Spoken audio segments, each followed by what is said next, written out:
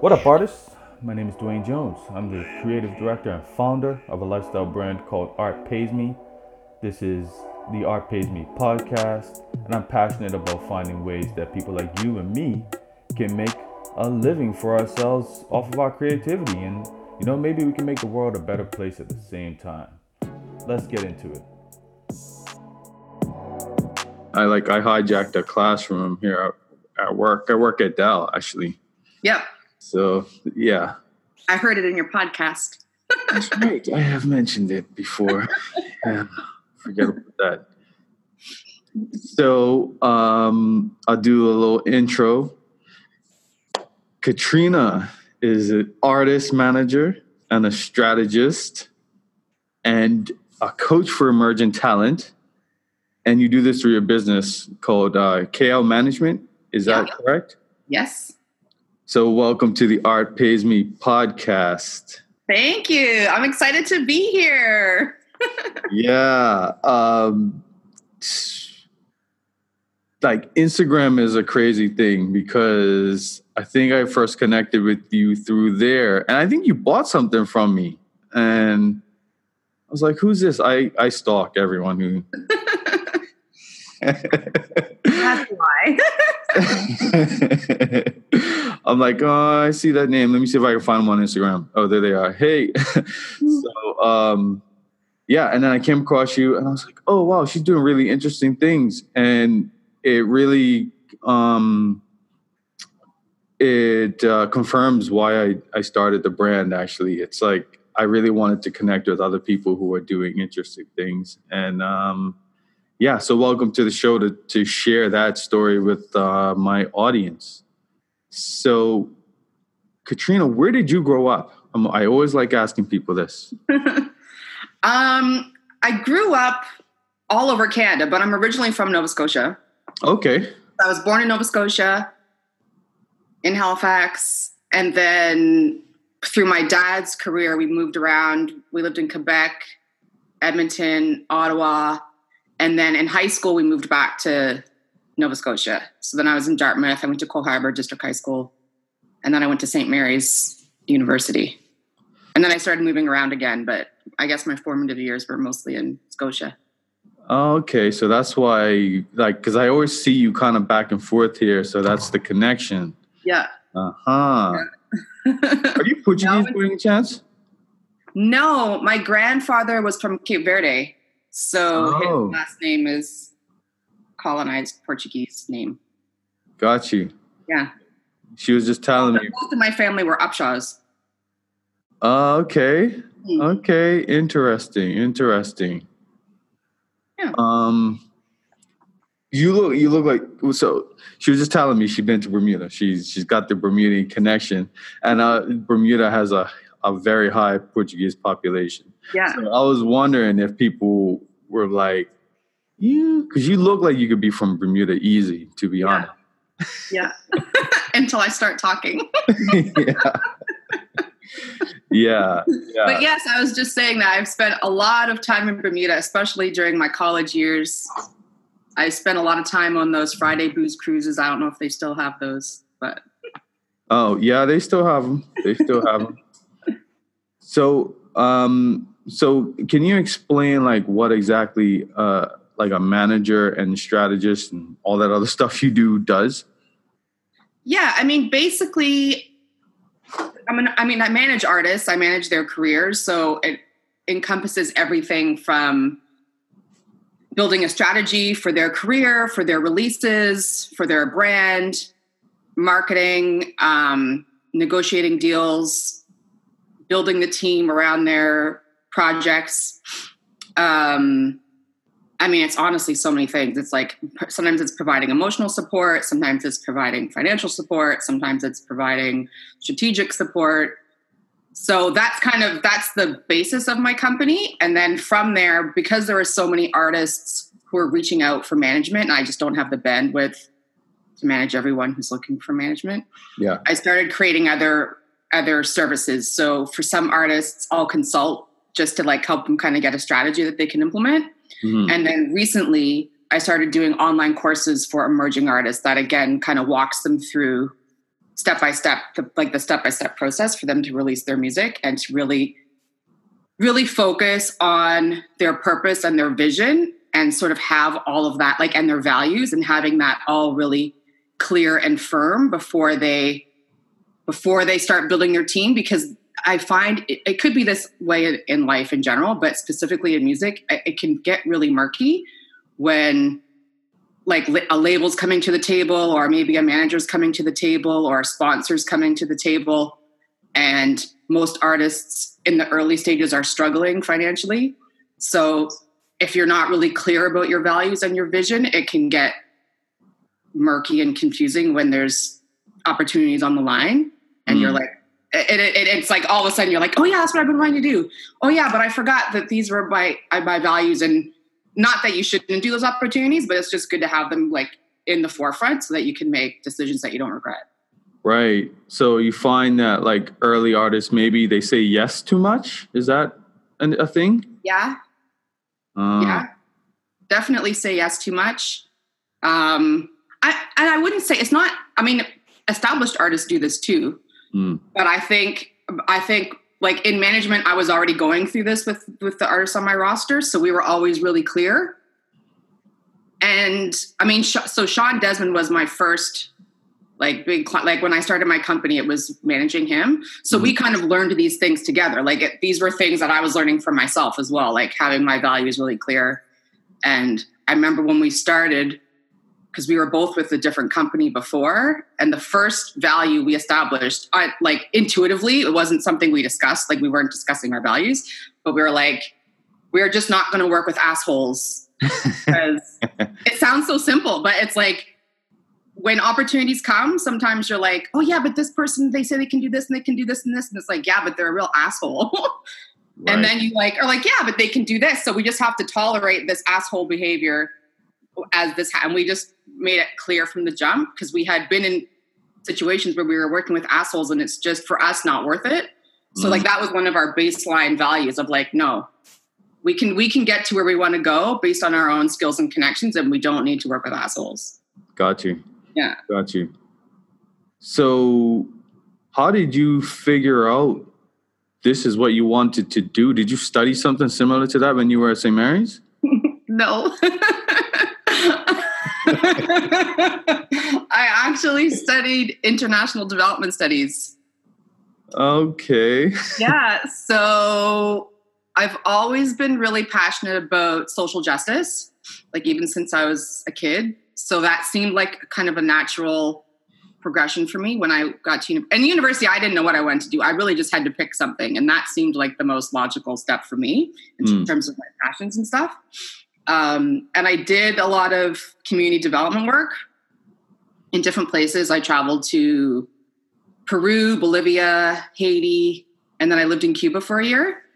Wow. And I enjoyed that work, but I think I learned, like this was in my early 20s, that I really am someone who needs like a beginning, a middle, and an end. It's hard for me to maintain my passion when like a result may not happen in my lifetime or like in like this decade.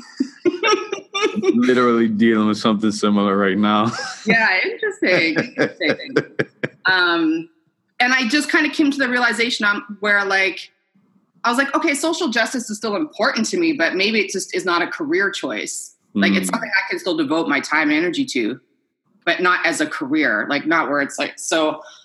And I just kind of had this moment where I was like, I just want to do something fun. Music seems fun. And my cousin was a DJ in Toronto. And I used to always be up in Toronto for Caravana. And in fact, I used to drive up there often with my Bermudian girlfriends. Okay, so you mentioned, give me some names. Who are these Bermudians? Really? You want me to mention their names on the podcast? Sure, why not? Tynika Baisden, Kyoki Dickinson, Shamel Dickinson, Shannon Bean. I don't know. They might have married names now. Oh, yeah. Derek Hurdle. I know Derek. He goes by Bobby. Who else? I mean, Tanika and Kyoki were my good friends. Tamisha. Trying to think who else. I mean, those are my good friends that I still keep in touch with. So, Okay. yeah.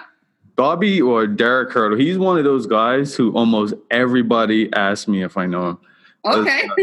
It's in the basketball circles, I guess. A lot of the athlete types to know who he was. They're like, yeah, do you know him? I'm like, yeah, I know. Yeah. Well, I played rugby when I was in university, so I know him also through that, like through because he played rugby as well as basketball, which was a big deal back then.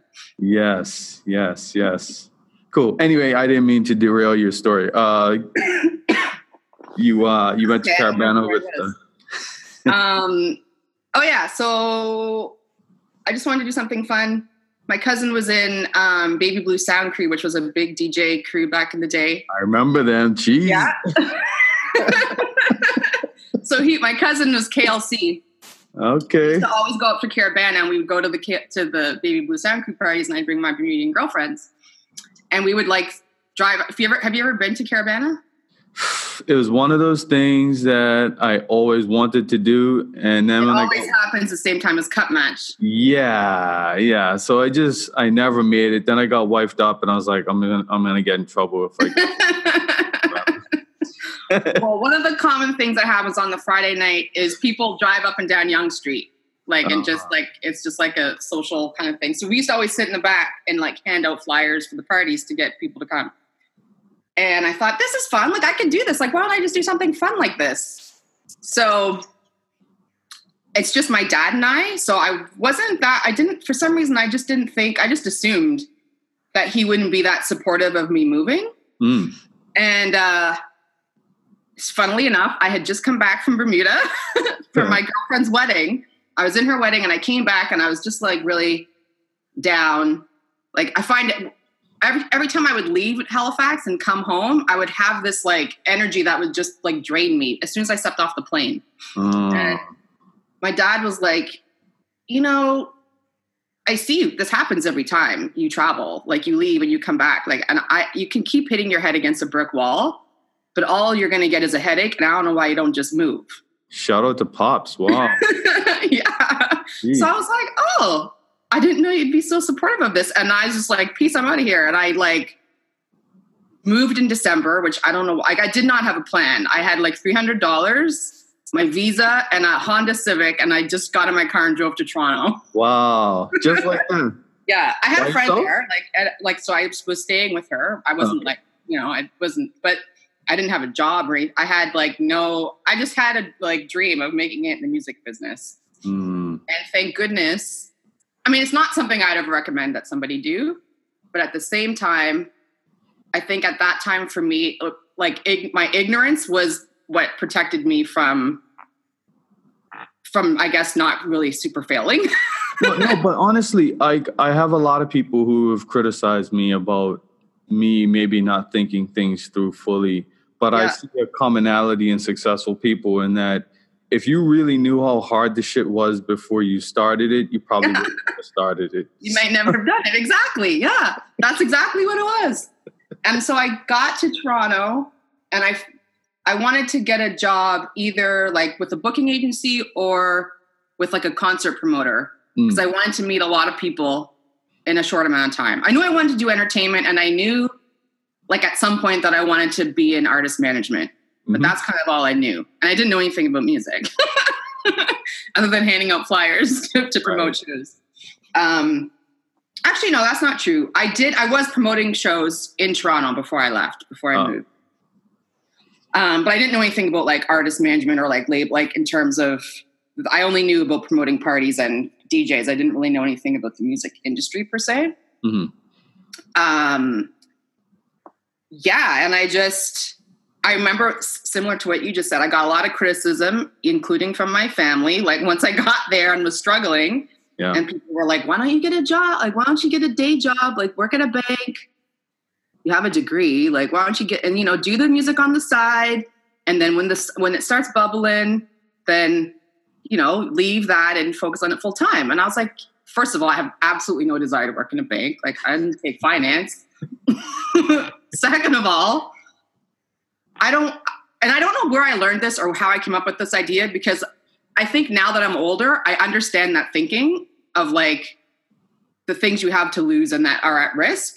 But at that time, I just was like, I don't want to, if I put in part-time hours, I'm going to get part-time results. Right. And my whole purpose of coming here is to like make this happen for myself. So I'm just either going to sink or swim. I'm just going to put everything into it. Yeah. And I'll succeed or I'll fail. And if I fail, I'll come home. Right? Yeah, and I'm still here. That was a long time ago. So it worked for me. But don't get me wrong. It was like rough. Like my first couple of years, I thought about coming home. But a big part of me also did not want to be one of those people who like left Scotia to Toronto and then like comes back with their tail between their legs. Like I did not want to be that. But I was willing to be that if I had to. Like I wanted to give it, I just figured I have to try it because if I don't try, I'll never know. And I can say, and this would be advice I would give anyone who's starting out in music, whether they're an artist or in like an artist admin position. When I started, I did not know a lot. There was a lot of things I lacked in terms of experience, but the first job I did end up getting was at a booking agency. So I was helping to grow this was when Flow first started. So I was helping to grow like their urban division. Podcasters can't see me doing air quotes, but a lot of people who signed with me then knew I didn't have experience, but they told me they signed with me because they trusted me and because of my integrity. So even though I had no experience, they trusted me and that was more important to them than like years of experience. Sure. So I think that has a lot more weight than people think when they're starting out and they feel like they need to have, experience is definitely important. Mm-hmm. And now I have both. I have experience and integrity, but I think it is something that is sometimes lacking. So it can really give you a leg. It's not really just about only having the integrity. People have to trust that you have it. Mm-hmm. But yeah, like being an artist, we want to know that, and I'm not even a musical artist, but like, the people we're working with or talking to connect with us on that cultural level mm-hmm. and get us beyond just what they can get from us, I suppose. Is that? Yeah. And I think part of that also was, again, my ignorance in that I was just trying to like figure stuff out and work with cool people and do cool stuff. Right. So my main goal was not like to make bank. Like I was obviously had to survive. But in my mind, I did not have like dollar signs. Yeah. I was like, oh, this art's going to like make me rich. Like that just was not, it never really kind of entered my mind. So I'm sure that helped in terms of creating those were authentic connections that I was creating with people. Right. So like what does a typical day look like for you? Or is there a such thing as a typical day? Yeah. There's not such thing as a typical day. I guess I have typical days in certain phases of people's career. Like, so for example, when we're on tour, my day is pretty like standard. It's like, we're usually driving through the night, like in a tour bus. I'm not physically driving. I'm sleeping, but driving through the night. In the morning, we arrive at our destination. We load in at 11. We sound check at 4. Showtime's at 8, wrap the show, get back on the bus, drive through the night. So that's probably the only time when my schedule is like fixed every day. It's the same. Then like through the rest of like a tour cycle, album cycle, like when artists are in studio, I have a lot more time because I'm not in that, like I'm not doing the creative work. Mm-hmm. And usually I try to time it so that my artists are not all on the same cycle. So like if someone's touring, we're not all touring at the same time, or we're not all releasing at the same time because that can be crazy. But yeah, I don't really have a standard day. I'm trying to get more and more of my business online so that I don't have to be physically present for everything. Yeah. But some things I just have to be there for. And some of it is just like, I think specifically with touring, there's like a bonding that happens that's, I think, really important for the artist-manager relationship. And then other than that, I have like weekly meetings with my clients. So that's the other thing that's kind of standard. like every Tuesday at a certain time, we'll get on a call. Gotcha. Yeah. So who are you? You mentioned Sean Desmond. Who are you managing currently? Yeah, I manage Sean Desmond, and then I have another artist named Tika. She's a soul artist based out of Montreal. And actually, she's usually between Montreal and Toronto. And then another artist in Ottawa named Mandia. So she's like kind of trap R&B. Okay. Funny thing. So Sean Desmond. Yep. This dude's on the radio 24/7. This guy's always getting played. So like I feel like that electric song's in my head. Like, so wow. Yeah. And then Tika, I remember her because I used to watch MTV Canada all the time. Oh yeah. And she was on The after show. Yes, I was hooked on the hills and all that other stuff. And she was funny. Yeah. Yeah, she started out as a curator. Like, so, I mean, so she was on, like, she was doing, like, hosting and stuff like that. And then she started doing a series called The Known Unknown, which was, like, she was, like, curating it and putting other artists on. So she put other artists on, like Daniel Caesar, Sean Leon, like, a lot of people, like, that came out of the Toronto scene have showcased on her showcases. And then she, like, decided to do her artist thing. So now she's a full-time artist. That's interesting. So like the whole time she had this talent for music, but was kind of just. Yeah. Well, I mean, and she talks about it, but she usually says that like she was putting other people on because she didn't have the confidence in her own singing voice. Got you. To really put herself out there. Mm. And do you find that with people who write? Is that sometimes the thing? What, that they're not confident enough to put that, like, that's why they write for other people? Yeah, because I've seen there's been this big thing where like someone comes out of nowhere and then you find out that they were like a writer behind the scenes for like 10 years or something before they came out as an artist. I think I think that can be part of it. I think sometimes it's also, it's so many things. I think to be an artist, you really have to know who you are as an artist. Mm. And when you're unsure, then usually the music doesn't stick. Like it doesn't hit when you release it. Yeah. And so people struggle with like, if you don't have a lot of success when you're first kind of trying to put something out.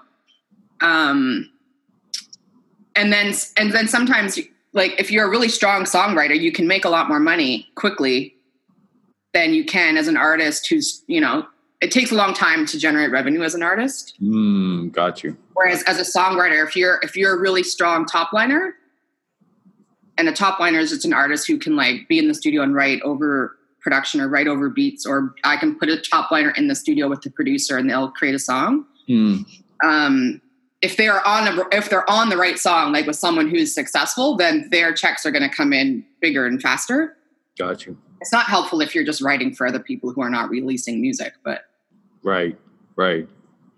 Yeah. Okay. Yeah. And so you're a board member of Manifesto. Manifesto Festival. Yeah. Yeah. What exactly is that?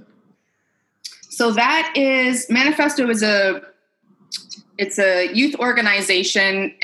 We actually just bought some space in Toronto. So we're going to be doing a lot more programming like in our actual facility. But we do programming throughout the year. And our main kind of flagship event is that we have a festival every summer. And it's really just a show. It's a platform and a showcase for youth culture in Toronto.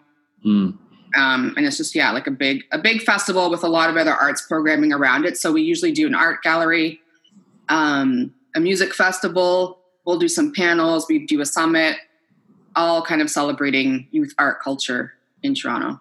Do you feel comfortable sharing what it's like to be on a board, like that experience?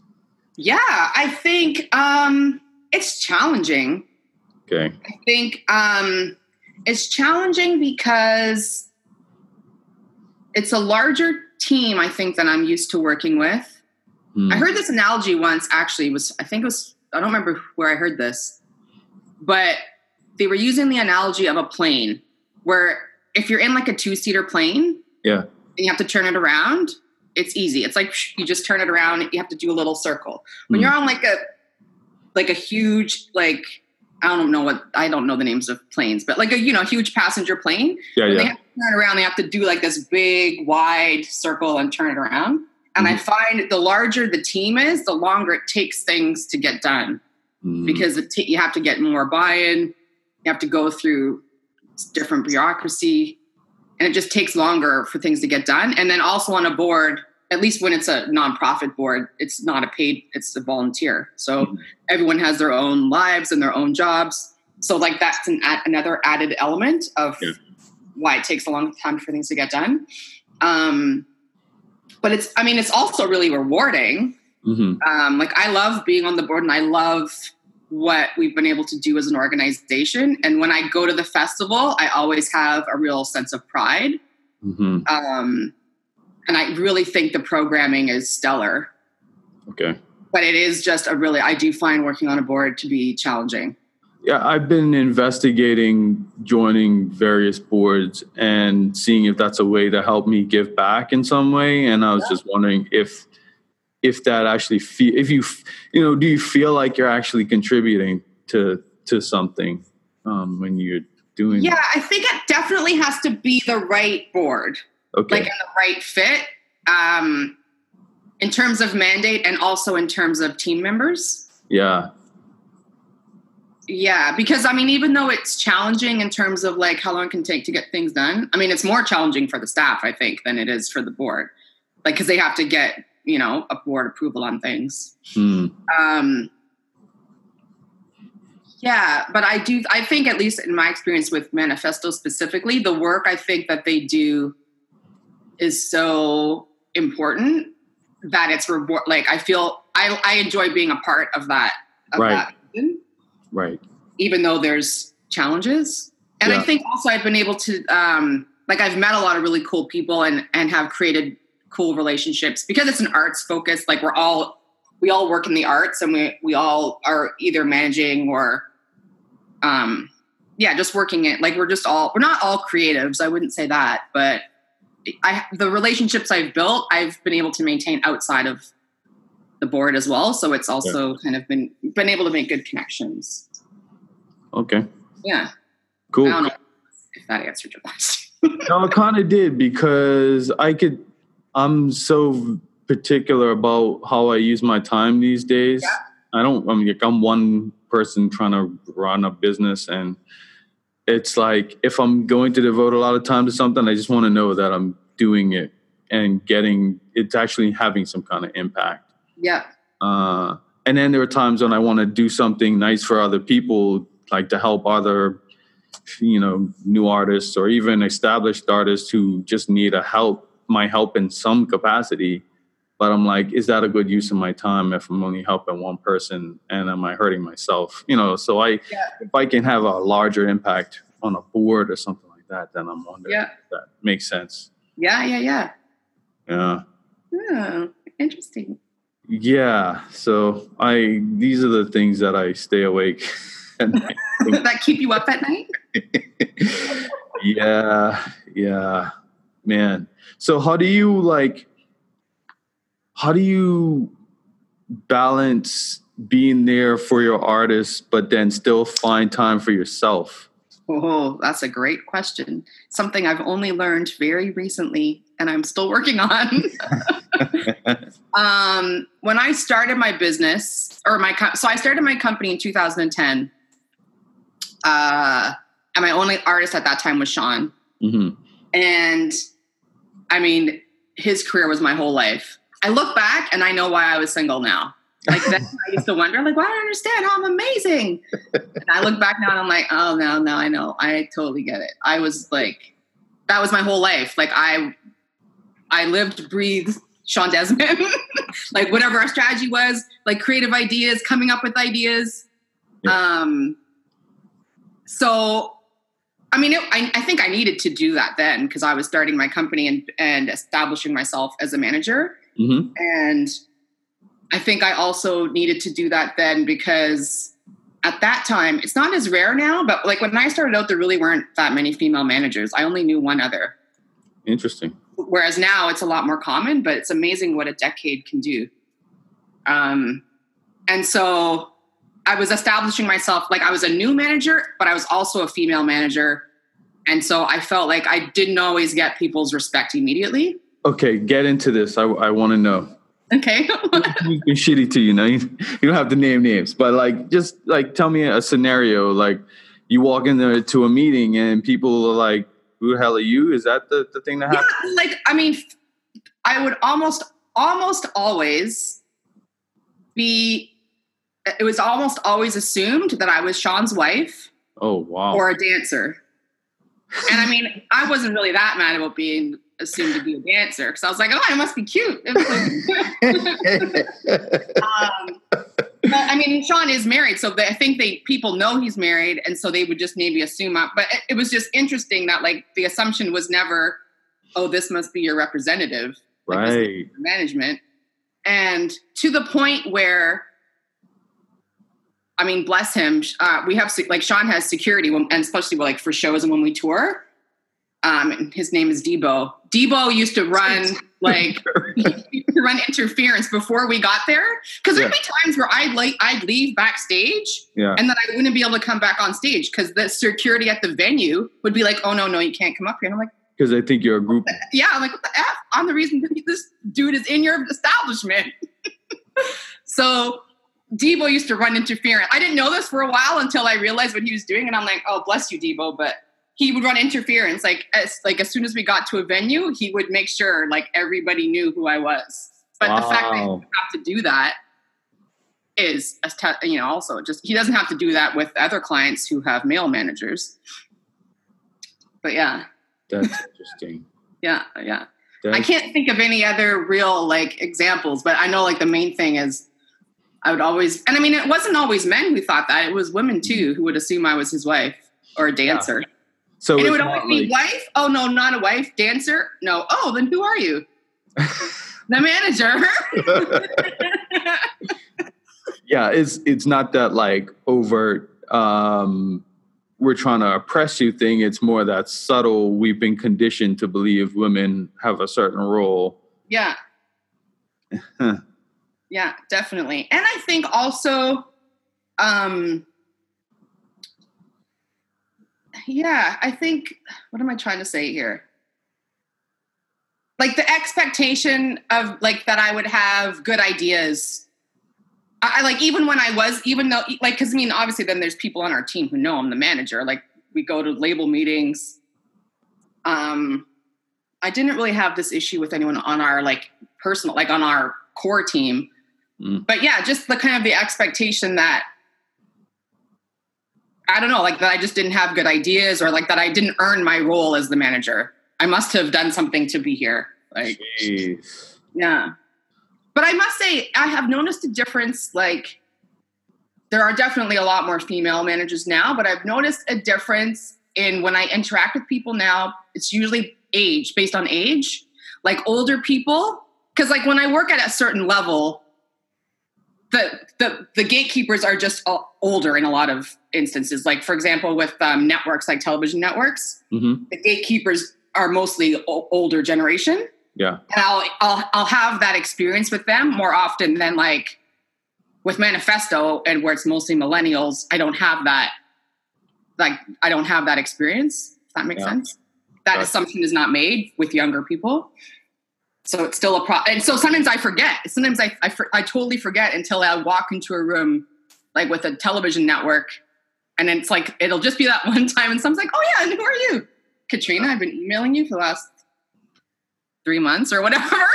Oh yeah, okay, yeah. Oh boy. Yeah. Oh, something else I want to ask you about. You were in Africa and you were repping my stuff over there. Yes. What was that experience like? That was beautiful. So I went over there for a wedding. My girlfriend, she is originally from Uganda.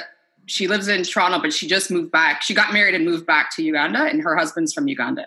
So the wedding was obviously in Uganda. The reason I say that is I was amazed at how many people when I said, oh yeah, I'm going to Uganda for a wedding. And 9 out of 10 times people be like, why did they decide to get married in Uganda? And I'm like, my word. It's not a destination wedding. Like they're from there. Anyways. So since we were already going over there for a wedding, we just figured, and when I say we, I'm my partner and I, we were like, we got to go on safari. Like it's basically our holiday trip. So yeah, it was phenomenal. It was awesome. It was the best thing. It looked incredible. I was like blown away when you posted those pictures. I was like, man, that looks crazy. Yeah. And it was the first time getting back to your original question about balance, like personal life or like life and business. It was the first, like, I was so excited about this trip, and I told all my clients, like, I'm not going to be on, like, including Manifesto. I'm like, listen, guys, I'm offline for these 3 weeks. And like, people be like, oh no, do you think you could call in for me? No, I'm offline. Like, you're not going to be able to find me. And even in my out of office, like, message, I was like, I'm offline. I'm on safari. Sorry, not sorry. That's it. Like, so that was the first time I had ever really put my foot down of like, no, I'm just not going to be reachable. It's important. It's super important. Like, yeah, for mental, for physical, everything. Like, you get depressed and resentful. Like, I love this creative stuff that I do, but I find that when I don't set those boundaries, I resent it. I resent my clients. I resent everybody. Yeah. Yeah. And I think too, because I remember this was a few years ago, but I went to Cuba for a week. And the Wi-Fi is not amazing. It's hard to stay connected with people. And Sean had a show, and of course, like any other time, nothing goes wrong. But this one time, something was wrong. The agent's trying to get in touch with me. Our tour manager's trying to get in touch with me. And I just couldn't get online that day. So I had no idea. But like at the end of the day, it got resolved. So it kind of made me realize like, yeah, okay, I know it would have been better if I could have been there. But you guys figured it out. You can do without me for a week. It's all good. Right. The world will come to an end. That was important for me too, because I really kind of thought, oh my gosh, what are they going to do without me? Okay, actually, they'll figure it out. So how did you end up meeting Sean, actually? So when I first moved to Toronto, even though I decided I wanted to do music, as I mentioned before, social justice was really important to me. And there was this event called Rush the Vote, which was an event to encourage youth engagement with voting. Okay. So it was a concert to like encourage young people to get young adults to vote. So they hired me as I can't remember exactly, like program director. Basically, I was like hiring all the talent for the concert. But the woman who was really behind a lot of it was Lisa Zabitney, and she was the president of BMG at the time. BMG was the big record label. So she had signed Sean to Vic Recordings, and his team was looking for, he had a manager, but his team was looking for other managers to bring onto the team. Mm-hmm. She was just really on my corner. She mentored me, and then she brought me into BMG as like her assistant. And then she was really kind of telling them, oh, if you need someone, this is the person you should hire. That's where I met Sean. So originally he was with another company, and I was working there. And then I left there, and he left with me. Nice. I love connecting these dots, like how like one thing leads to another thing, to another thing, to another thing. Actually, this podcast is starting to do that for me, because something happened where I was like talking to Dion, and then that sparked something, and I shared it with someone else, and then that sparked something, and then we might see something interesting coming from the Art Pays Me in the next year. So. Okay. Cool. I love to hear that. Yes. I might bring you in to see what what's going on. Awesome. Let's talk about that offline. Yes. So with that said, I think that's it. Is there anything else you'd like to share? Like what you said something you want to promote? Oh, just that I'm like working with more artists, because I get so many people asking me like for management advice or just to manage them. And a lot of artists sometimes aren't always even ready for a manager. Mm-hmm. And even if they are, I just don't have the bandwidth to manage everybody. So that's why I started doing these online programs, which I just ran the pilot about a month ago. It's like the first pilot group just finished up last week, and the feedback has been awesome because it's hard to kind of translate. Well, I felt it was going to be hard to translate like my management style into like an online format, but apparently it works because everybody's really excited about it. So I'm excited to have more people kind of come through that program and figure out where they're going and launch their artist careers. Did you go through B school or any of that kind of stuff? I did B school, yeah. Oh, okay. Why? Hey, you guys. Okay, so it's like almost everybody I know who's been through the B school thing. Gainate, who was on episode 2, she's also doing courses. Mm-hmm. She's been trying to convince me to do a course for a long time. I can't bring myself to do one. But it seems like it makes sense. It seems like you can actually create impact by helping other people, sharing what you know.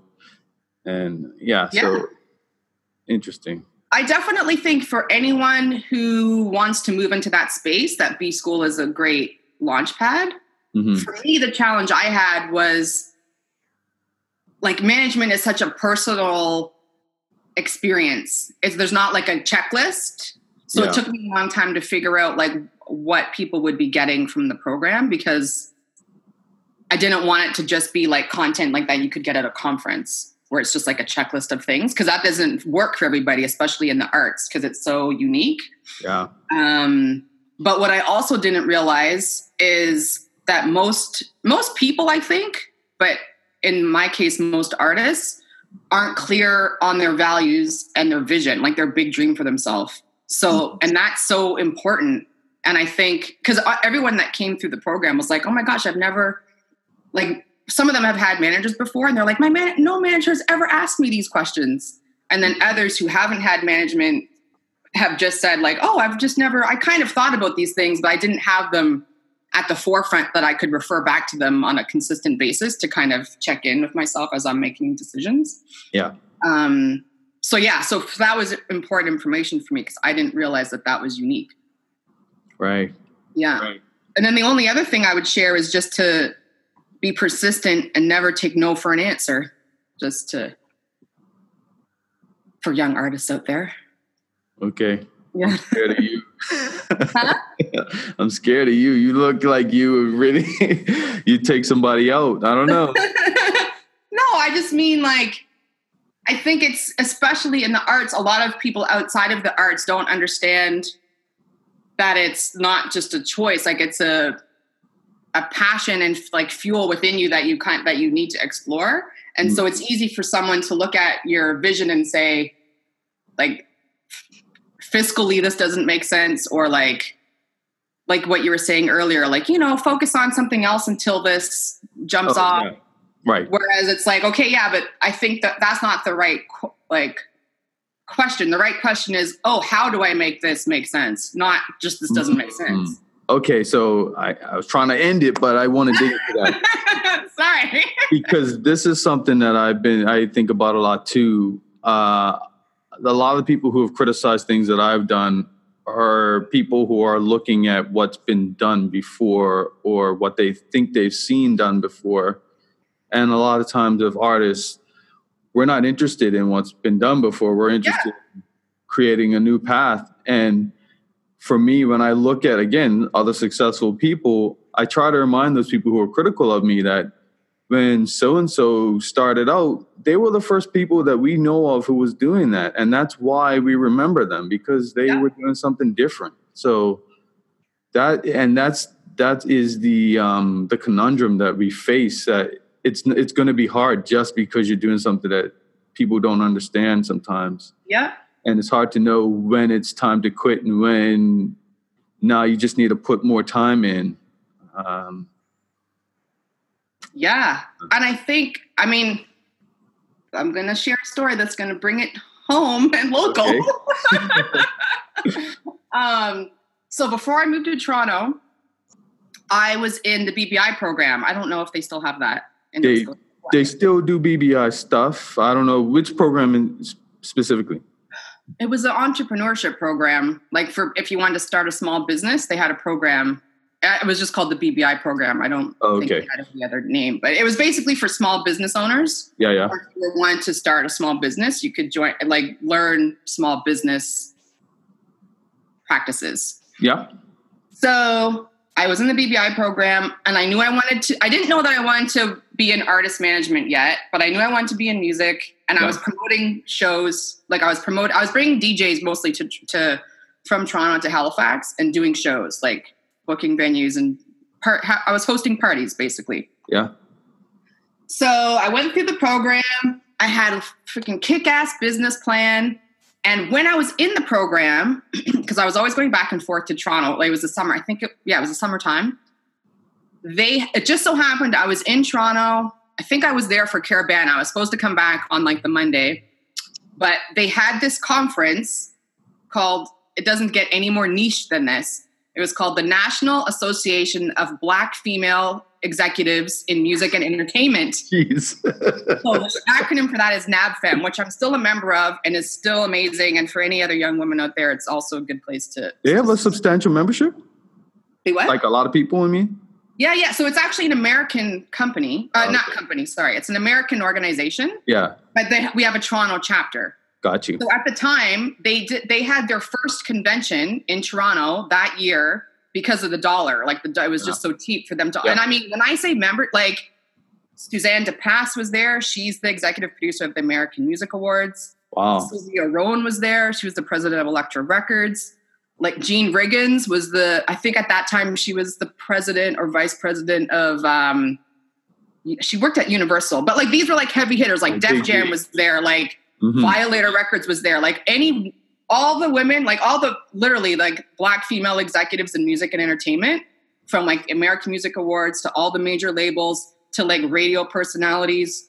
They had a brunch for like a Mother's Day, not Mother's Day. It wasn't Mother's Day. It was in the summer, but it was like a mom's brunch. Sure, and like Kanye's mom was there. Alicia Keys' mom was there. Like it was heavy hitters. Like there was no better, like it was for me knowing that I wanted to be in music and this conference was happening in Toronto. And if I volunteered, I got a free convention pass. Yeah, so I was like, oh my gosh, I have to be here. When will I ever have this opportunity again?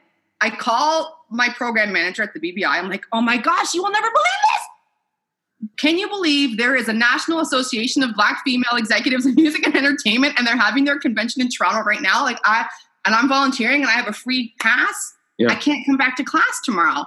And they're like, nope, you have to come back. And I'm like, but that's against my business. Like my whole business is in music and entertainment. I'll never be able to make these connections again. Yeah. Like that doesn't make any sense. Like if the whole purpose is for you to support my business, can catapult my business in so many ways. And they're like, no, you're not allowed to miss class. That's the rules. And I'm like, yeah, but that's not very entrepreneurial. Entrepreneurial is all about breaking the rules. Yeah, like you have to seize the opportunity. And they're like, well, if you don't come back, you're out of the program. And I was like, well, I can't come back. I'm not coming back. So I stayed at NABFEM. Yeah. Volunteered, like met amazing women, still have relationships with many of these women today. I just went back there. They had their most recent convention in Philly this past September. I went there as an influencer. So I also got to do that. But yeah, like I legit got kicked out of the program. And I was like, this doesn't make sense because this is not in support of, like, that's not what an entrepreneurial mindset is. But getting back to your point of like, sometimes even people who are in business don't understand what the vision is or what can be helpful to you and your brand and your artistry. And I just had to make a choice that, well, sorry, but I'm not coming home. Yeah. It paid off. Like it paid off in dividends in terms of where I am now. Like if I had have not gone, I don't know where I would be right now. Yeah. I might have never decided to move. Right. You can't put a dollar sign on that. No. And like there is a certain segment of the business community that's very based on checks and balances too. Yeah. So they would say, no, we can't quantify that, so it's not a good idea. Yeah. But yeah, I'm with you. I would have done the exact same. Yeah, it was worth it. I don't have any regrets. But I think for them, it was a missed opportunity because that could have been a success story for them. Absolutely. Like they could have been like, yeah, we had this participant who just graduated and look at, like, I literally have pictures with these women. Like, it was a phenomenal experience. And I think I can even say, because before that I knew I wanted to be in management, but before that, because in Canada, I just didn't see women in these roles. Yeah, exactly. That's why I was asking. And we didn't have urban radio. Like, it was phenomenal to be in a space, one, where like women were all supporting each other. I had full access. Like, I was volunteering and I was just like, hey, you need help with anything? Just, I'm here. And people loved that. And so they were like, I was literally working the entire time, but I had full access to like literally everything, backstage for anything. Yeah. If I needed advice, women were willing to like just lend me their ear and just hang out. And to see like so many, like I just didn't even know some of those positions existed. Like, I had never really thought about, oh yeah, I guess there would be a head of marketing for a label. Sounds obvious now that I'm in music. It seems so obvious, but back then I just didn't know. I was coming from Scotia and I just didn't have a lot of experience with music, like music as a business. Yeah. You know, so I was like, oh, like there's all these things I could be doing. Mm-hmm. Yeah. So, I mean, I think it might have even like given me the confidence myself to just say, hey, yeah, this is what I'm going to do. I'm going to be an artist manager. I'm going to start my own business. Man, that was a great story, actually. That was great. You know, Katrina, I think I had a feeling that you and I would get along really well. Just, I don't know. This is the first time we've actually talked to people. Yeah, I know. But yeah, like I'm really glad we connected. This is a great. Your story is great. Awesome. Well, I'm so glad I was able to be on this podcast finally because I was listening to them all the time.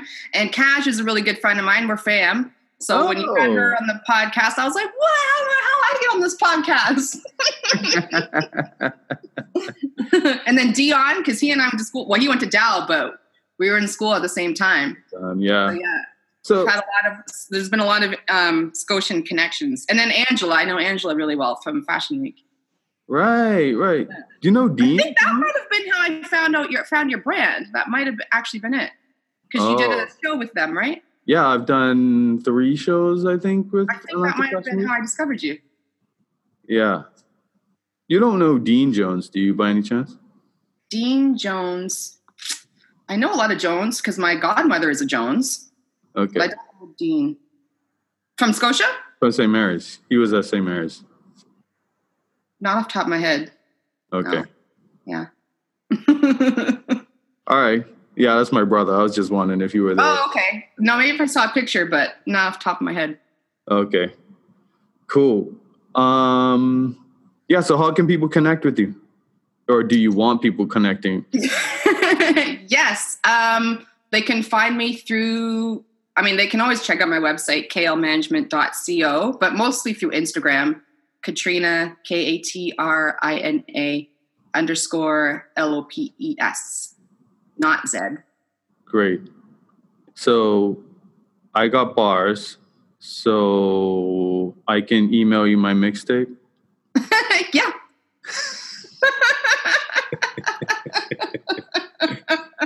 I always take everything people want to send. You never know. Sometimes, honestly, the majority of the time I receive music is not amazing. But there's always someone that surprises me. Uh-huh. Yeah, it's true. So look out for me, folks. Fire. Honestly, I always tell people I'd rather that than like the worst experience is when I'm at a conference or a convention and someone gives me a CD. Oh, right. Like, I don't have a CD player. So that's not a thing anymore, folks. Yeah. I can always tell when it's someone's parents who've put them up to it because I'm like, dude, no, CDs? Come on. But yeah, no, I'm always open to listening to music. All right, cool. So I'm going to send you my mixtape. For anyone out there who wants to send in their music, they can absolutely hit me on Instagram. All right. Peace. Thanks, Katrina. No problem. Thank you so much for listening to the Art Pays Me podcast. Thank you to Langy Beats for the theme music. If you got anything out of this show, please rate, review, and subscribe on whatever platform you're listening on.